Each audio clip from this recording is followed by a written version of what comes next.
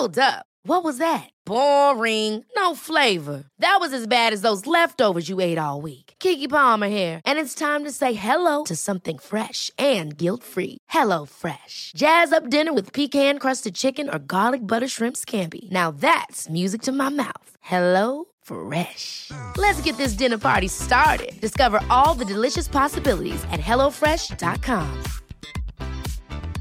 I'm Sandra, and I'm just the professional your small business was looking for. But you didn't hire me because you didn't use LinkedIn Jobs. LinkedIn has professionals you can't find anywhere else, including those who aren't actively looking for a new job, but might be open to the perfect role, like me. In a given month, over 70% of LinkedIn users don't visit other leading job sites. So if you're not looking on LinkedIn, you'll miss out on great candidates like Sandra. Start hiring professionals like a professional. Post your free job on linkedin.com/achieve today. Millions of people have lost weight with personalized plans from Noom. Like Evan, who can't stand salads and still lost 50 pounds. Salads generally for most people are the easy button, right? For me, that wasn't an option. I never really was a salad guy. That's just not who I am. But Noom worked for me. Get your personalized plan today at Noom.com. Real Noom user compensated to provide their story. In 4 weeks, the typical Noom user can expect to lose 1 to 2 pounds per week. Individual results may vary. Join us for a journey as we go back to the great civilizations of the past. Who were the people? What were they like? How did they begin? And how did they end? Let's find out on this episode of Fan of History. Hello, Dan.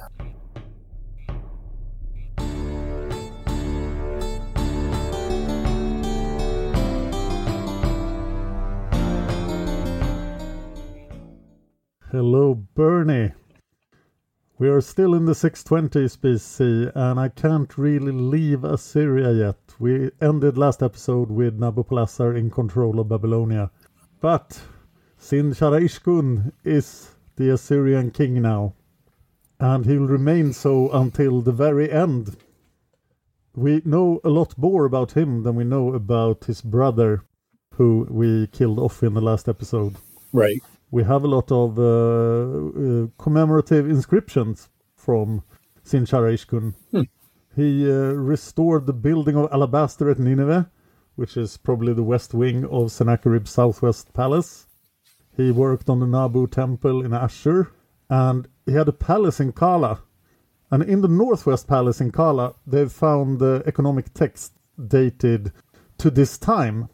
And in his inscriptions, he talks about the enemies of Assyria who would not accept my sovereignty. And this is perhaps a hint that his succession was contested in 627 by his brother, but also by other forces. And the things I read in Cambridge Ancient History imply we don't know the year he is really in control of Syria, but they make a good case for 623.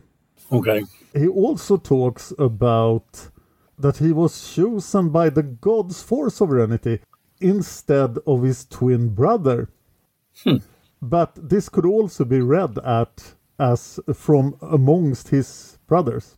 Yeah, that twin word that's what, when I actually, the one time Karen Radner responded to an email, I think I'm a stalker, she said that the word twin, that word is, some people think it means twin and some it means like you said. So it could be just a brother.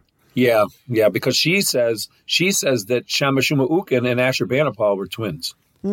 She's the only one that I've heard ever say that.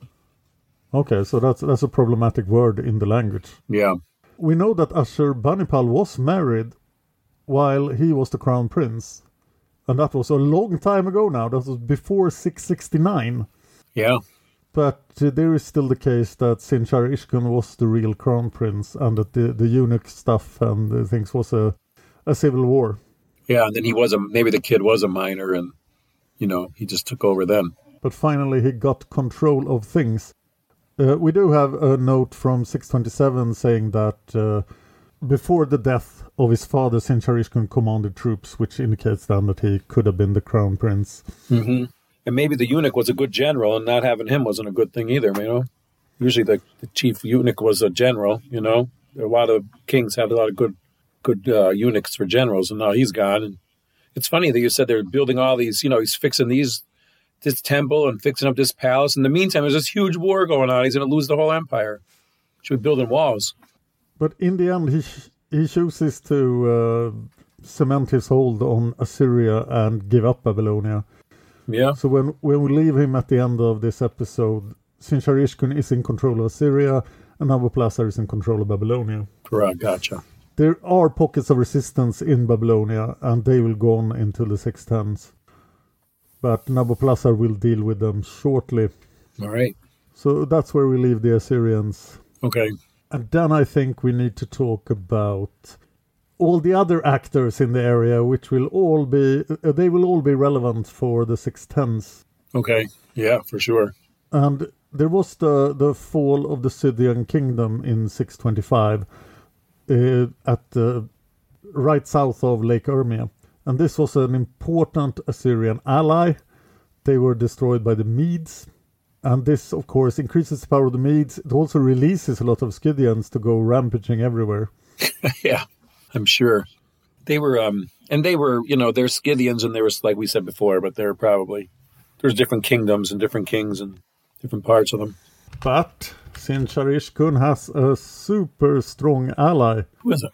Psammetichus. Oh, amazing, isn't it? The pharaoh. The 26th dynasty was put in place by the Assyrians, and he has been having a ball in Egypt. He has brought all these Greeks. He gets 10% tax from them. He can beat up the Nubians with Greek mercenaries.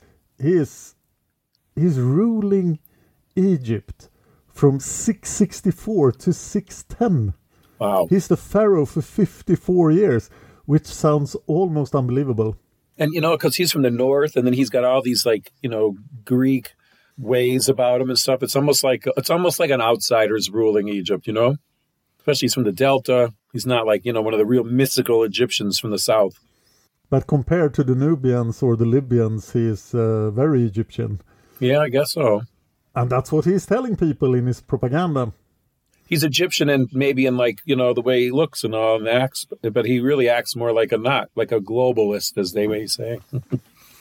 And Psammetichus has been having a very nice time in Egypt during the reign of Ashurbanipal. But now, when the Assyrian Empire starts to crumble, he becomes a really loyal ally. And he sort of remembers his family's oaths to the Assyrians or something, because he will do a lot of things to protect the Assyrians. Yeah, for sure, which we find out in the next couple decades, for sure. It's kind of like they're trying to preserve the balance of power, too, Yes, and this is a new superpower. That's after the fall, after Assyria has been diminished, maybe Psammetichus is the most powerful ruler in the area. Yeah, true, good point. But he has an invasion by Scythians.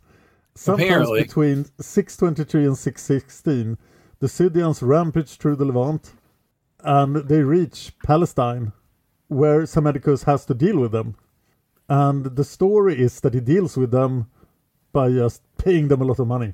Yeah, that's what Scythians like. They're like raiders. So no Scythian invasion of Egypt, which is good. And now Psammetichus has time to gather his Greek mercenaries and his soldiers and maybe do something useful in the next decade. True. But he's incredibly old at this point. Yeah, he must be. Yeah, you're right. Necho was his father. I mean, with the Greeks there would have helped. But boy, if those Scythians got through, they would have rampaged in Egypt.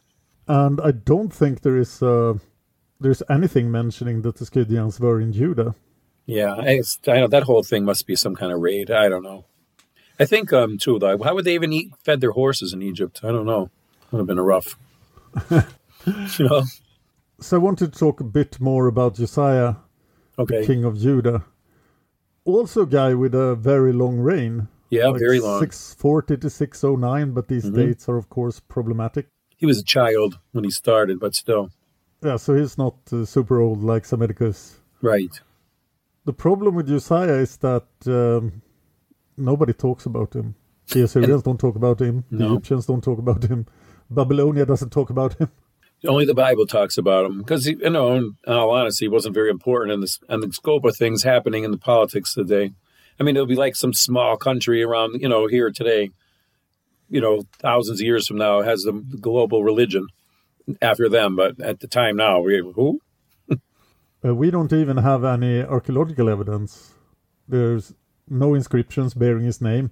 And he ruled Judah for 31 years. Yeah. Amazing. I didn't realize we didn't even have any archaeological evidence on Josiah. Interesting. That's a bit strange. Yeah. But he also now sees the power vacuum when Assyria withdraws. And maybe he can do something useful in the next decade as well. Maybe. There's something about the kings of Judah, man. They always make the wrong choice. And remember that if you read the Bible, we know that Josiah has the Ark of the Covenant still. Oh, does he? Oh, that's good. If the Egyptians didn't steal it in the 930s, as we talked about in a very, very old episode. You have to be careful with the Ark of the Covenant. It causes hemorrhoids if it gets into your city. Oh, boy. I also wanted to mention the Urartians. Poor bastards. Poor Urartu. I know. All they've been trying to do, they have been there for so long in the mountains north of Assyria. They have built all these mighty fortresses and roads and like a mini Assyria. And at this time, they are not enemies of the Assyrians because they have so many other problems. Right. They're a buffer state, basically. They always kind of, now their buffer's being buffed. And it's incredibly hard to date anything in Urartu at this point. Yeah, it's hard to meet Urartian girls, too. So dating is definitely tough. Urartu will survive the fall of the Assyrian Empire, but not for long. Saduri III is probably the king of Urartu, and maybe he's replaced by his son Rusa III in 620.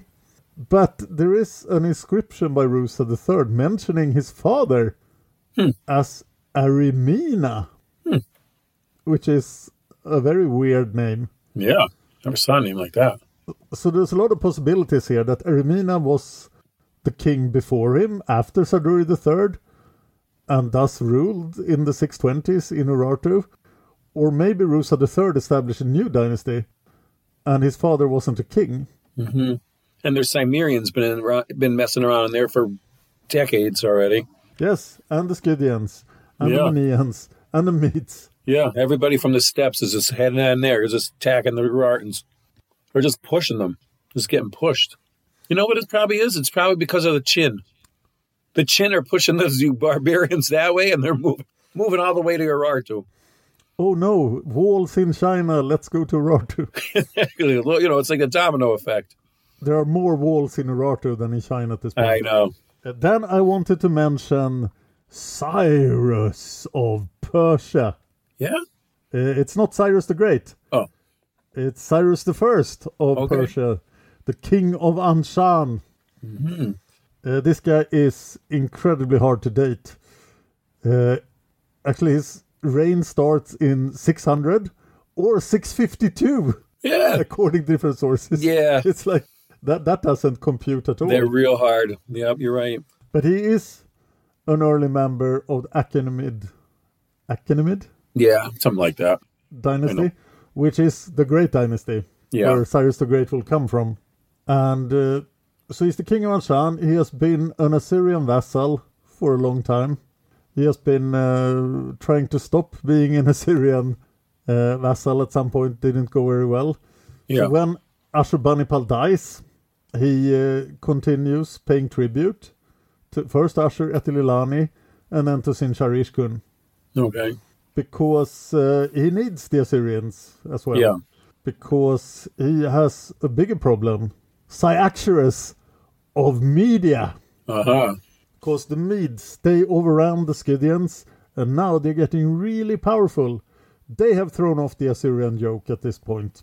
I think that they finally sort of combined. Yes, but at this point they seem to not have combined yet. I mean, they were getting the Herodotus says the 5 tribes. This is sort of the time. I remember it's like you said with the dating. You get like 650 and you get 600. It's hard to say that the Magi we talked about real quick in the beginning. They're Medes. They were a tribe of the Medes. Yeah, but it seems that the Persians are not under control of the Medes yet. Okay, but and they will be, as far as I know now. I will look into this much closer in the 610s, but they don't seem to be present at the final battle of Assyria. Okay, right. I just meant the Medes are getting together, and not so then the Persians have an issue with them, and that's why the Scythians, the Medes, I think, finally realize they can't be these loose confederation with all these people keep coming beating them up. Exactly. The Medes are like sort of in between, like farming and city people, sort of, and steppe people, because they were good horsemen. They had horses, and they were warriors too. So, getting them together was probably a good idea for them. Cyrus is eventually succeeded at some point by his son Cambyses I, and his son is Cyrus the Great. So we are getting pretty close to Cyrus. It's great, amazing, right? Isn't it? When you think about we feel so far back from Cyrus, but his grandfather's around now. But the Persian sources are very bad at this point. Yeah. So there's a lot, and these dates that you don't know when he actually reigned. And maybe he fathered Cambyses very late in life and died really old, but it seems weird. Yeah, that would seem odd, especially if he was his firstborn. And maybe there is an Assyrian mention of Kuras, which people take to be Cyrus. Oh. But it could be that they are two different people. Yeah. But we'll talk more about the Persians. Oof. Indeed we will. So let's go to... Is this the real pronunciation in English? Cyaxares? I think so. Cyaxares. That sounds good. The king of Media. He threw out the Scythians. And now the world is open to him. Way to go, Cyaxares. And interestingly, he is the great-grandfather of Cyrus the Great. Amazing. Because there will be a joining of houses. Yeah, there's some good stories in there. You guys probably some of them know them. And Cyaxares will be with us for a long time because he will be ruling the Medes until 585. Okay. So this is the leader of the Medes for all upcoming things for a long time. He's going to have some adventures. Jerusalem will even fall before Cyaxares does. I was thinking the same exact thing. His relationship to the Scythians seems to be complicated. Mm-hmm. Because after he overthrew the Scythians, he seems to have Scythians in his service. Yes. So he is working some good diplomacy here. Yeah, the Scythians were like tribes too, I mean, it reminds me a lot of the, when if you study like the colonies in America and then Indian tribes, and then, they worked the tribes against each other. But they were all, a certain way, like they took scalps. The Scythians took scalps. That was like a thing they did. They'd scalp people. But, doesn't mean that one tribe can't be against another tribe. I have to mention how he overthrew the Scythians. Oh, tell me. It wasn't a battle. He had been a loyal subject of the Scythians for some time. Okay. And then he invited them to a party. That's right. Tell me. Yes. This is all quite legendary then, and we are not sure this happened. But it was the Red Wedding. Yes. He murdered all of the Scythian rulers after getting them drunk. Yes. Because that's the only way you could beat Scythians, because there are badasses. And the legends also tell that Cyaxares, as soon as he gained power in Media, he started preparing for the final conflict. He knew how much his people had suffered at Assyrian hands. Yes. And he wanted to get rid of the empire. So this is the other great smith of the Assyrian Armageddon. Yeah. So as soon as he starts ruling, he organizes the army. The Medes have been barbarians all this time. But now there is a regular army. He steals the model from the Assyrians and also from the Urartians, who stole it from the Assyrians. Yes. And of course he's fighting Urartu as well. But now he has a regular army, which is a lot better than what the Medes had earlier. And that's where we leave him in 620. Yeah. Cyaxares building a new superpower in Iran. Yeah, that's pretty great. Yeah, the Assyrians should be cranking up their intelligence services now and marrying off people and not be building palaces. They should be really looking out. But I remember, I know what I want to say. Before we did the podcast together and I used to listen to it, And then I would listen. Then before we did, I listened a lot. And I was so many episodes. You would say, and then what did they happen? They went and beat up on the Medes. Yes. And now it's time for revenge. Exactly. Like so many episodes. You would say, and now the Assyrians, guess where they went? To beat up some Medes. And now the Medes will come for them. Yep. Like the Patriots and the Bills. You can't keep doing it. You're going to come back. Do you even remember the Manians? Yeah, he used to beat up on them too. And they're the people they have a lot of horses as well. Yes, and they are also in that Urartian, Scythian, Median, Persian mess, which is Iran. Yep. Probably Zoroastrians. And they will try to resist the Medes. Okay. At this point, but they are not as powerful. And maybe they have a king called Uali at this point. All right. Or maybe not. And that's all I can say about the Manians. Yeah. Very loose confederations, a lot of these were. And then I will jump to an unexpected place. Where? Italy. Oh! Remember that I promised that the Romans will enter our narrative in 616 BC. That is the next decade. I know. I'm going to need some help from you. But we still have legendary kings doing legendary... Ever catch yourself eating the same flavorless dinner 3 days in a row? Dreaming of something better? Well, HelloFresh is your guilt-free dream come true, baby. It's me, Keke Palmer. Let's wake up those taste buds with hot, juicy pecan-crusted chicken or garlic butter shrimp scampi. Hello Fresh. Stop dreaming of all the delicious possibilities and dig in at HelloFresh.com. Let's get this dinner party started. Hiring for your small business? If you're not looking for professionals on LinkedIn, you're looking in the wrong place. That's like looking for your car keys in a fish tank. LinkedIn helps you hire professionals you can't find anywhere else, even those who aren't actively searching for a new job but might be open to the perfect role. In a given month, over 70% of LinkedIn users don't even visit other leading job sites. So start looking in the right place. With LinkedIn, you can hire professionals like a professional. Post your free job on linkedin.com/achieve today. Millions of people have lost weight with personalized plans from Noom. Like Evan, who can't stand salads and still lost 50 pounds.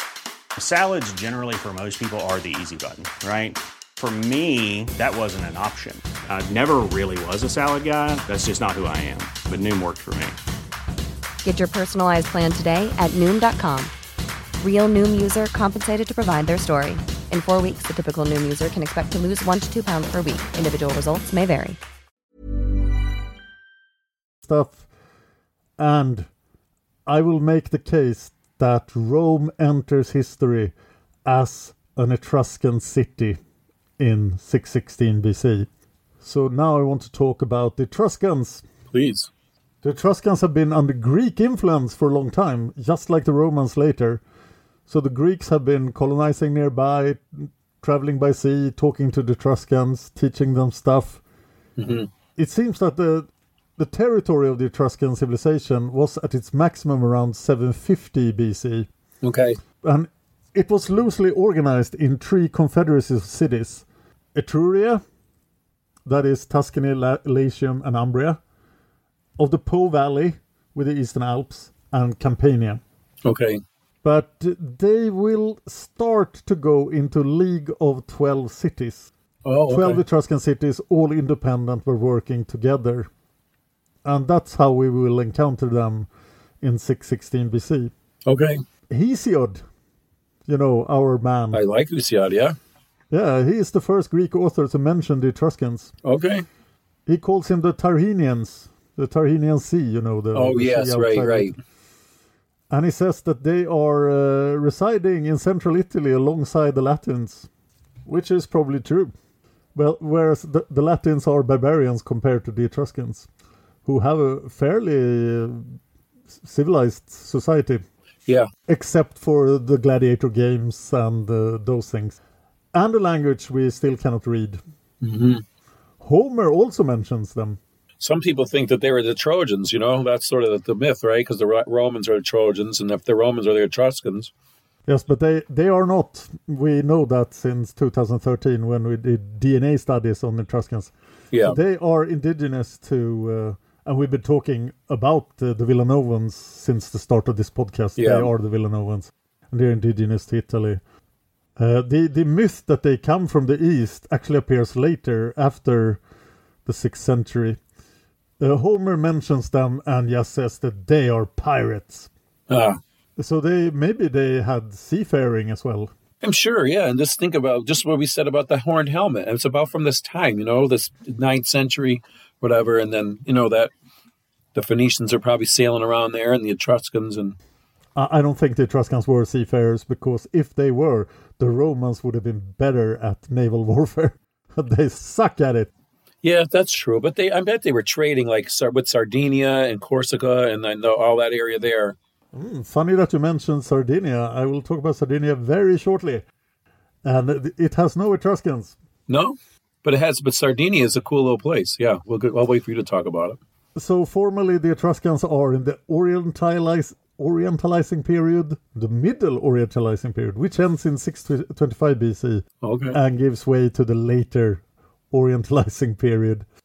But I think the Etruscans are land-based, and they get their sea things from the Greeks. And didn't they have aqueducts too? Didn't they teach the Romans how to build aqueducts? Or they were Romans and they would already know? I do not know. Yeah, I think so.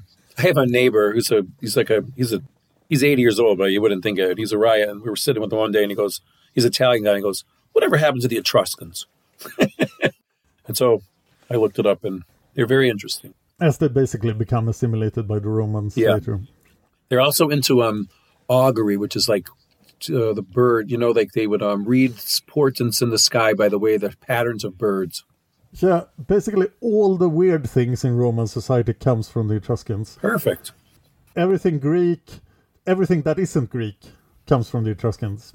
Gotcha. So we have Greeks traveling all over the Mediterranean.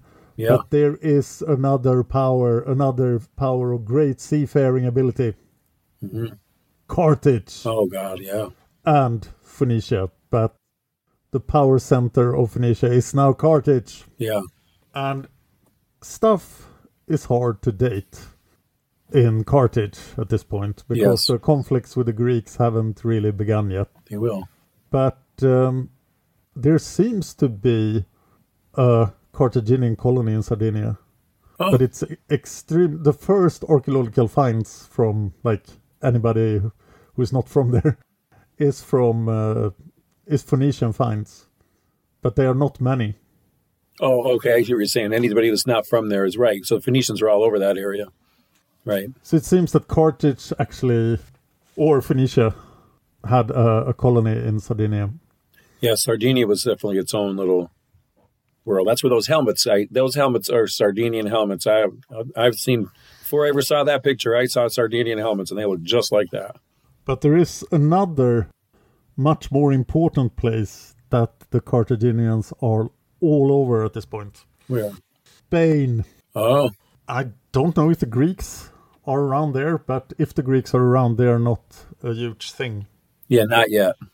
Not as a huge thing, anyway. That's all the way to the end of the world. That's the gates of Hercules once you hit the Rock of Gibraltar over there.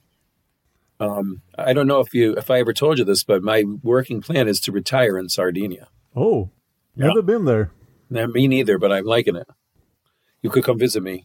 We could do a live podcast from Sardinia. That's my plan. Phoenician finds. 100%. But there's so many archaeological sites there. The Nergog.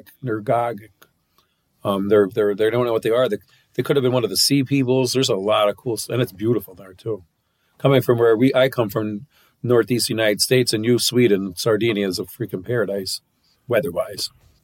Remember, we mentioned back in the 900s BC that there were Phoenicians in Spain already.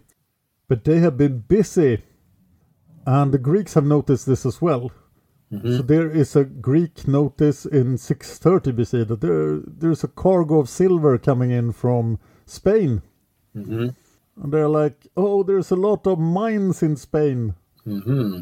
And later Strabo informs us that the Phoenicians have a monopoly on Spanish mines. Mm-hmm. I could believe that. There is mining going on in Spain. And they probably like when we did the episode on we talked with Rob Mailhammer, They probably had a trading port there and had the mines, and they were sort of the ruling class, but they didn't really colonize it. Exactly. Right. So there are two very good rivers to get far into Spain that the Carthaginians used. Okay. And they could get like 50 or 85 kilometers inland. And we find a lot of Phoenician archaeology stuff there. And that's all they needed. And they are there for the mining. Yes. But eventually they will colonize Spain. But of course the Phoenicians, or the Carthaginians rather, are already at this point operating like a company. They are only interested in profit. Yeah. They don't care about conquest. Right. As much as other cultures. They care about profit. And there is profit in Spain. Yes. Maybe it's all those baby sacrifices. They didn't have a giant population explosion. The baby sacrifices are a fact. Yeah. But I don't know if they occurred this early. I probably did, because the Phoenicians did it. We know from the Bible, and then the Carthaginians. I don't know that they were killing all their babies, but in my opinion, they probably was already a thing. But I don't think that's why they didn't. But also, there was probably a lot of room in Africa there to expand. Just think of the Greeks; they would just constantly run out of room, and they would have to move out. But these guys they were business people. It's kind of like maybe like the Portuguese back in the day. The Age of Discovery. The Carthaginians are never interested in going inland in Africa. So they are seafarers. We have a clear evidence of Phoenician settlements in Malaga in 700 BC. Okay. And this Spanish silver shows up all over the Mediterranean. Even with the Etruscans. Huh. They seem to import silver from Phoenicia. Again, the world is connected. Very connected. It's hard at this point to know if we should talk about Carthage or the Phoenicians, but all of this comes mainly from Carthage. That is at least my impression. Yeah. Some historians just call it Phoenician. They'll keep calling Carthage the Phoenicians through way longer. And we do know that they said Phoenicians would not attack Carthage during the Persian Empire. The Phoenician sailors refused to. And thus Carthage was safe. Yeah. So they probably the same language. And, maybe like I think I said it before, maybe like New York and, I should say New York and London, let's say, we still speak the same language. We're sort of the United States and England is sort of like, two different countries, but you don't see the United States invading England.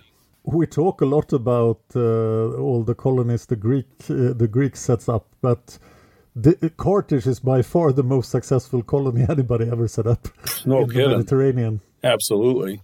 It's like New York, It's like, wow, I'm gonna make the biggest city there is, for sure. Yeah, we'll be. I mean, it's good that you get into it now because it's we don't have any dates on things, but we can't just have this massive Carthaginian, event and then say, here they came out of nowhere. We also find Carthaginians in Portugal. Really? Yes. So they went into the Atlantic and went up the coast. Right. So then that's how we know that they were probably in Germany there, like that episode we did, that they were probably in that area. And your place. They came right around. And there is a find of Irish spearheads in Spain and Irish cauldrons in Spain. Really? I remember that the best tin mines were in Britain. I do remember that too. Yes, and it's likely that the Carthaginians are actually trading with the British Isles. What kind of trip is that, do you think, on one of those ships? Well, I guess it shows that the Phoenicians are the best seafarers of this time. I mean, how long would it take? And God, the danger of being on a ship like that and just with oars in the Atlantic? Wow. In the 4th century AD, there is a work, Festus Avinius' Ora Maritima, where they make a lot of claims about how far the Carthaginians went into the Atlantic. But we'll come back to that when we talk about Hanno the Navigator, who perhaps circumnavigated Africa. Yeah. And also invented the word gorilla. I was just thinking about the gorillas. Don't spoil it. That's a great story, isn't it? Yes. I love that. We won't spoil the gorillas. Yeah, that's awesome. So, and I'll end with reminding you that a small city-state in Italy will enter our story in the next decade.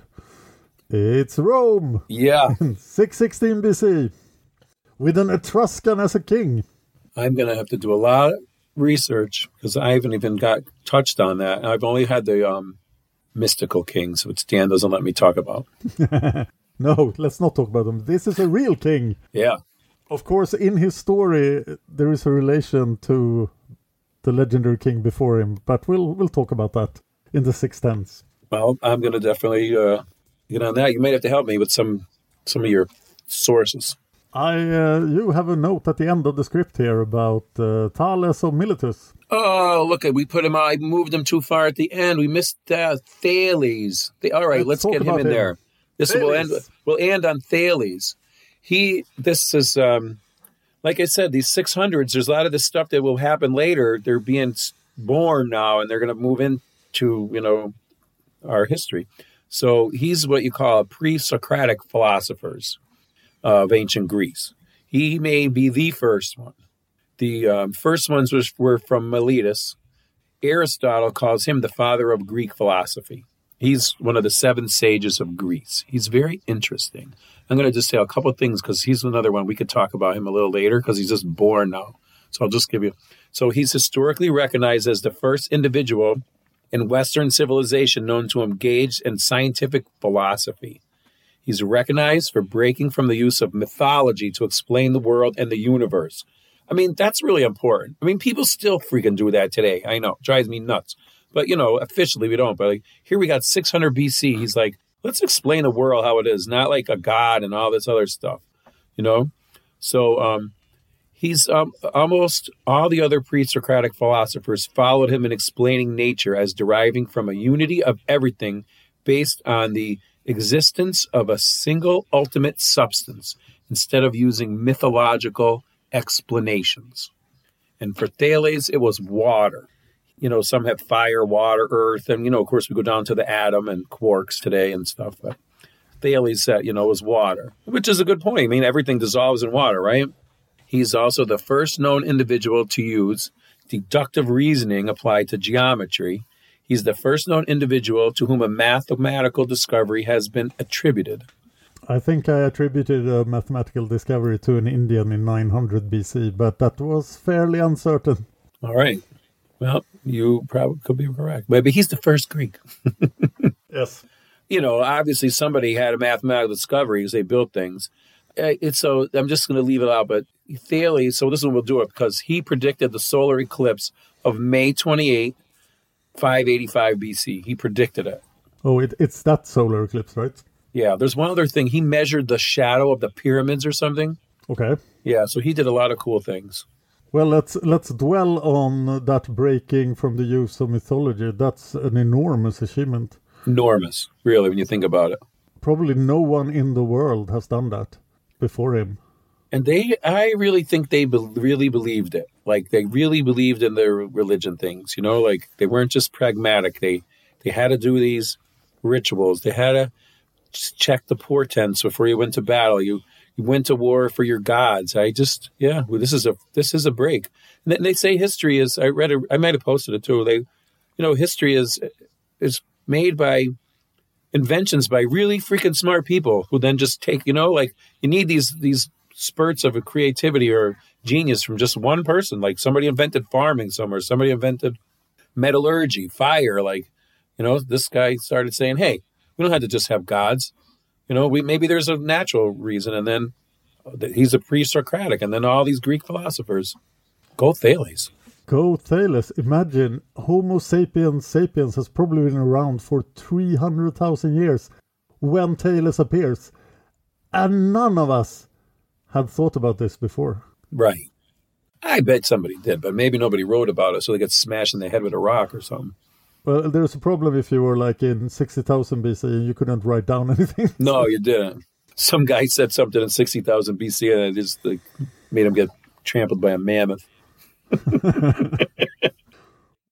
We'll end this episode with the 60,000 BC philosopher getting trampled by a mammoth. It was a sad day for humanity. It was. You know what? We'd be in the stars by now. Yes. He invented writing, and they're like, no, that's stupid. Would be in hyperspace by now. Totally. Probably a Neanderthal, too, and their whole race went out. We would be in the Andromeda Galaxy by now. Oh, my gosh. Well, don't let me get going. I'll never stop talking about silly stuff. I'll mention the sister podcast to this podcast. I do make a podcast called Fan of Astronomy. It has been on ice for a while, and but it's still there. So you can find Fan of Astronomy, where me and Angelo talk about astronomy, my other great interest.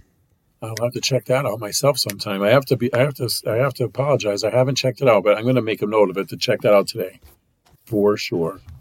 There was a terror attack on my street in 2017. In one of the episodes, that just happened. So I'm not talking about it.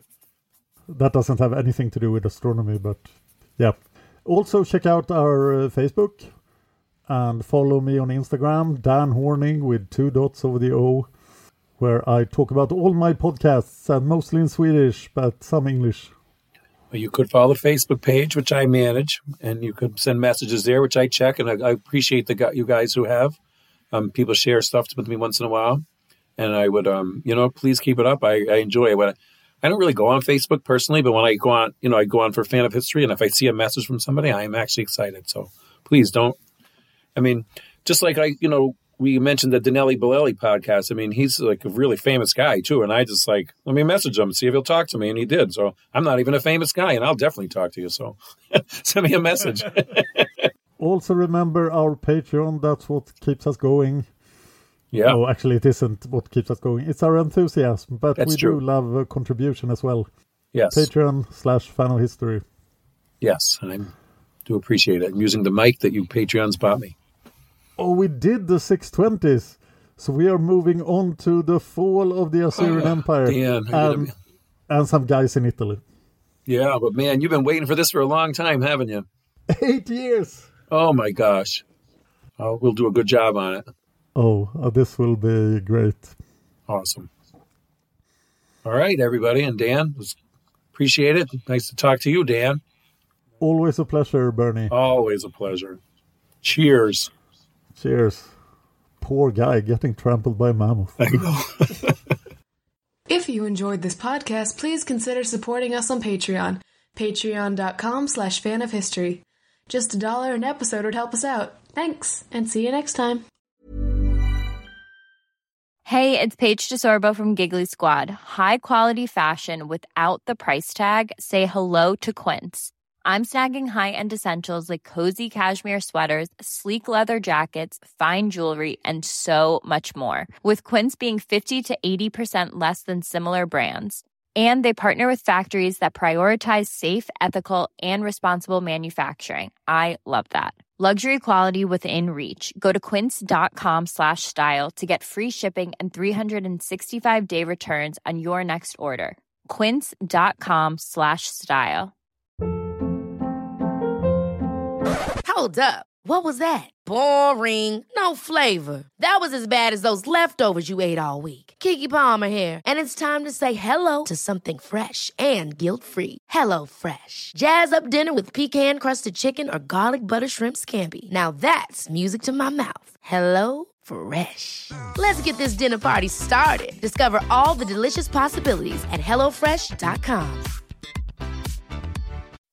When you make decisions for your company, you look for the no-brainers. If you have a lot of mailing to do, Stamps.com is the ultimate no-brainer. Use the Stamps.com mobile app to mail everything you need to keep your business running with up to 89% off USPS and UPS. Make the same no-brainer decision as over 1 million other businesses with Stamps.com. Use code PROGRAM for a special offer. That's Stamps.com, code PROGRAM.